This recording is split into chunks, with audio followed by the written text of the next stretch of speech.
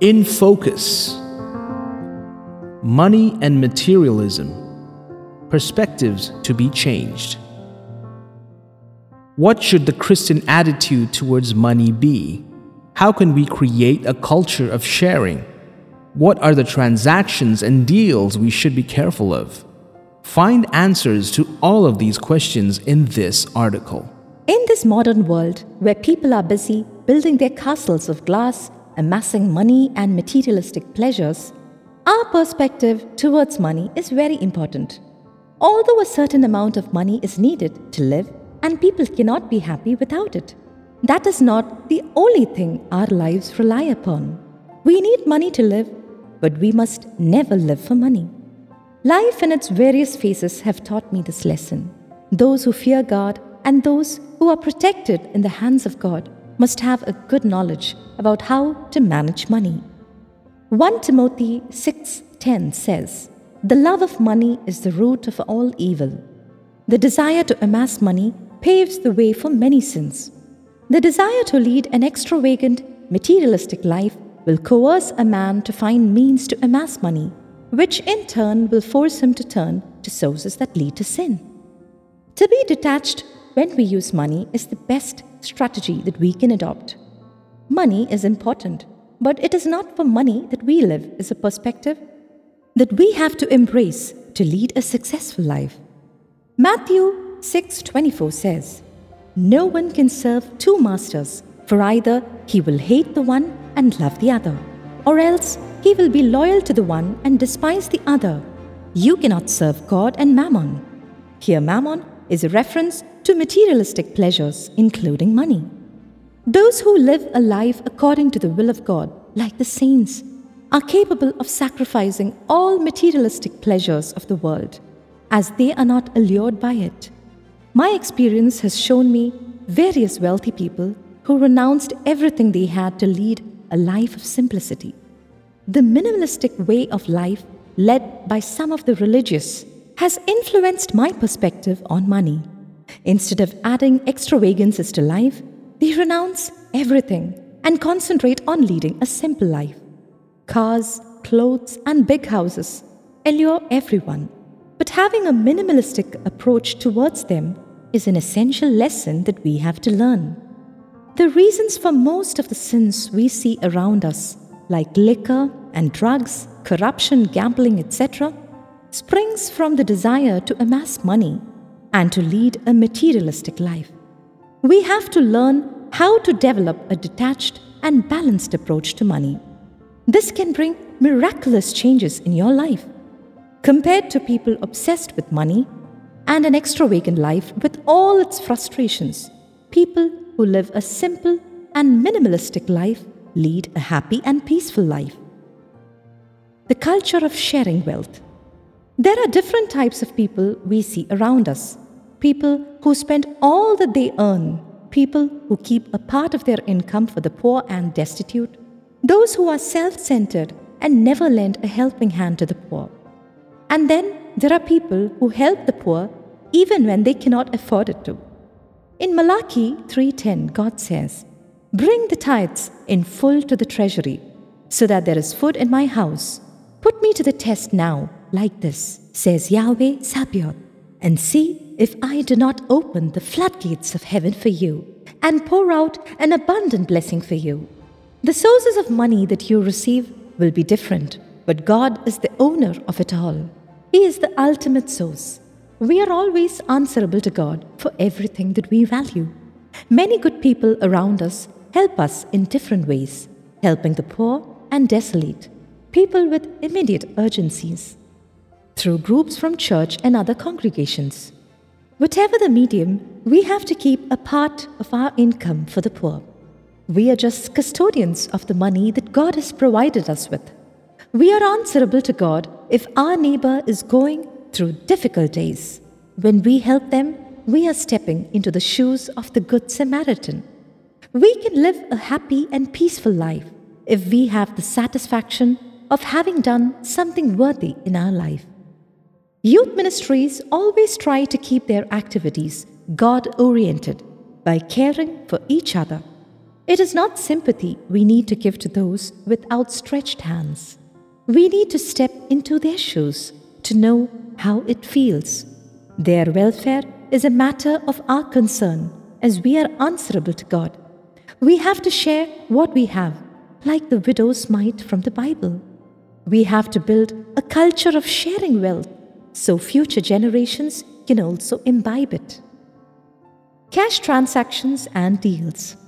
Another important area is that of cash transactions and deals, like money lending, etc., which have to be done with utmost care, especially by people who are close to God. Such transactions can lead to ruptures in relationships. Many friendships have suffered because of issues springing up from money-related problems. Borrowing money, especially from friends or family, should be resorted to only if we are certain that we will be able to repay it and at the right time. If we are unable to do so, informing and communicating with them is very important. Many years ago, a friend of mine lent some money to another person who was struggling financially and needed money. This person was so badly off that it was doubtful if he would be able to return it. 15 years later, when we were traveling together, we happened to meet this person who returned the money he had borrowed all those years ago. This was a very responsible attitude from his side. We also come across people who won't attend phone calls and ignore them who had helped them before. This is not a good practice. This happens because of money management issues and an inability to handle expenses. There are those who fall into debt traps because of unwise expenses and unwarranted materialism. Such people need to budget their income by reducing expenses, avoiding unnecessary buying, and restricting to one's needs. Recently, a person I know well fell into hard times because of the COVID situation. Some of us collected money and we went and gave it to him. A week later, this person called me and said that he had been going through some very difficult times, and it was then that he received the money from us providentially. He was very thankful and said that he would always remember us in prayer. We have to develop a habit of being grateful to those who help us. We have to return money borrowed when we are able to, and we need to help others when we have sufficient enough, remembering those who have helped us in Money our time management of need. tips. The following are a few tips which may help reduce cost and manage finance at home. Cooking food only according to the quantity and specific requirements of the family members ensures no food is wasted. And an important thing while managing finance is handling our ego. The number of children in most families are very few, yet there will be a large collection of rarely used clothes. Spread the word, at least among your close relatives and friends, that you are open to accepting used clothes, and you will be surprised at large packages reaching you. Some countries also have pre-owned clothes stores. If your family is planning to eat outside at a restaurant, it would be a good idea to order fewer dishes than the number of people. There is nothing wrong in sharing food, and we need not be concerned about what others think. Only remember that it will not be the others who will be paying the bill. Never be embarrassed at the idea of parceling extra food. Remembering to pay the bills, fees, etc. on time is a good way to reduce expenses in the form of fines. Batch shopping.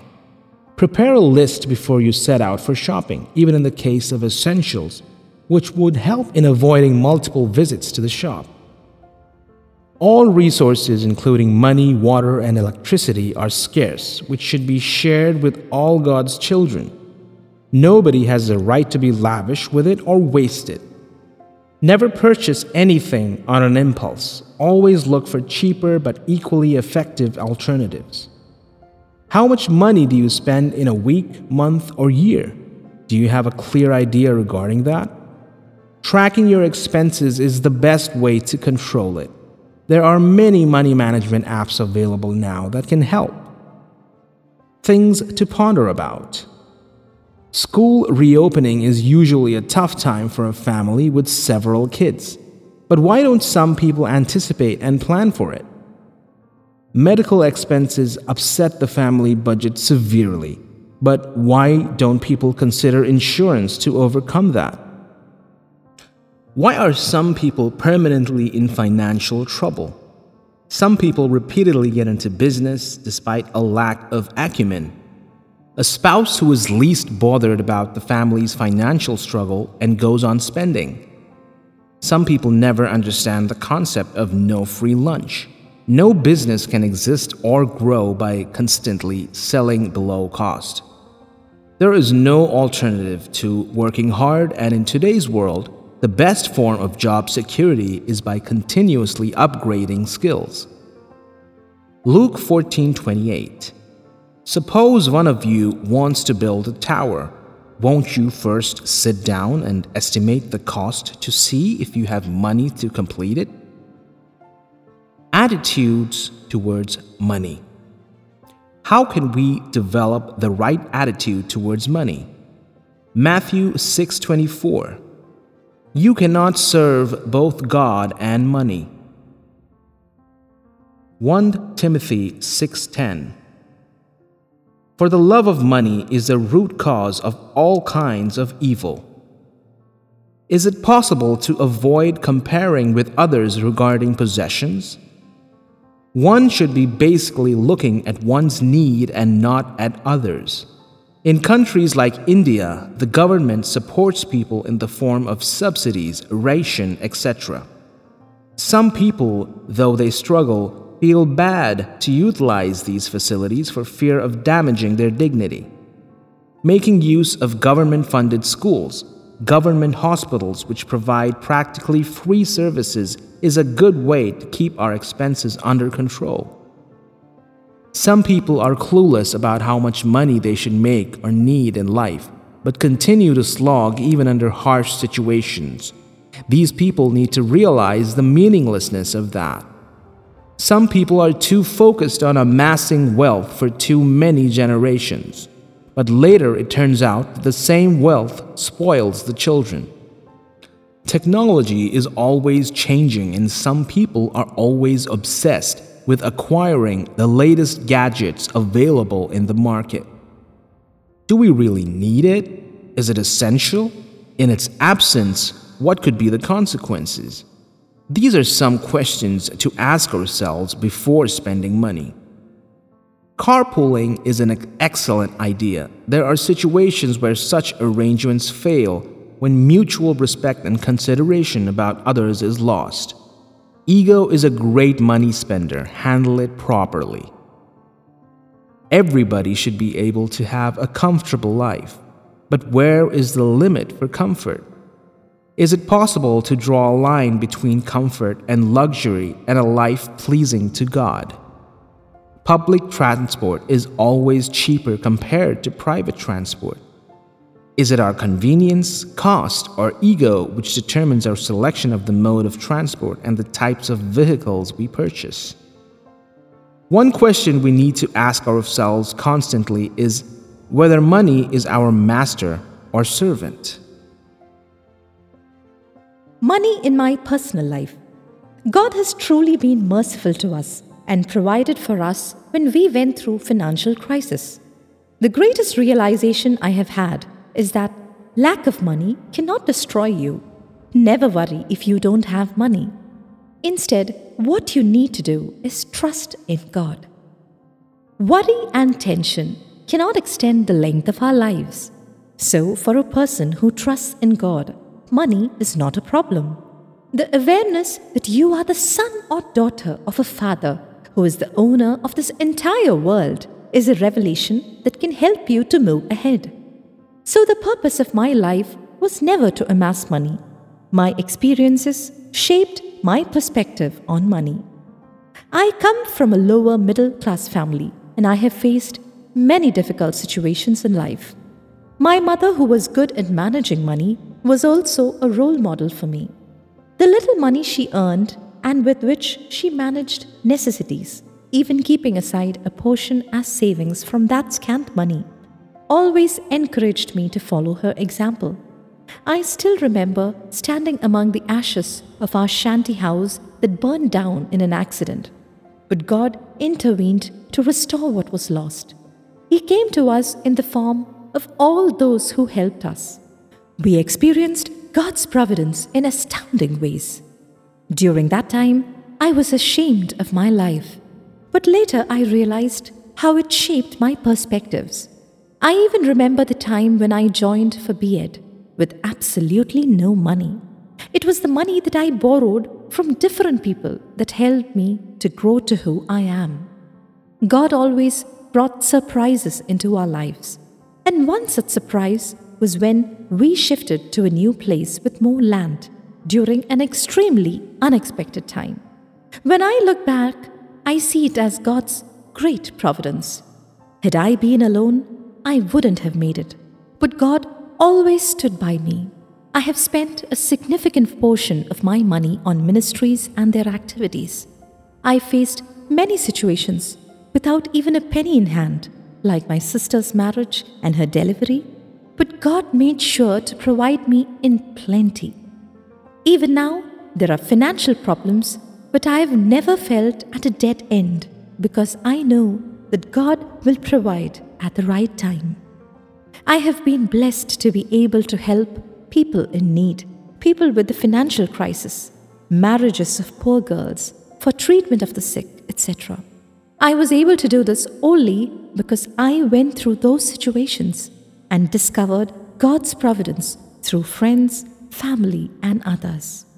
The need to support others and its importance is a happy realization. The miracles that have happened in my life are remarkable. I still believe that there are many more miracles yet to happen. For those who believe in Him, He has wonderful plans. God will always make a way for those who trust in Him. When we come to this realization, we will use all the riches we have to help others. Never say that God doesn't know my poverty because He knows what you need. All the sufferings that we experience are God's ways of perfecting us. It is a part of His great plan. Praise the Lord.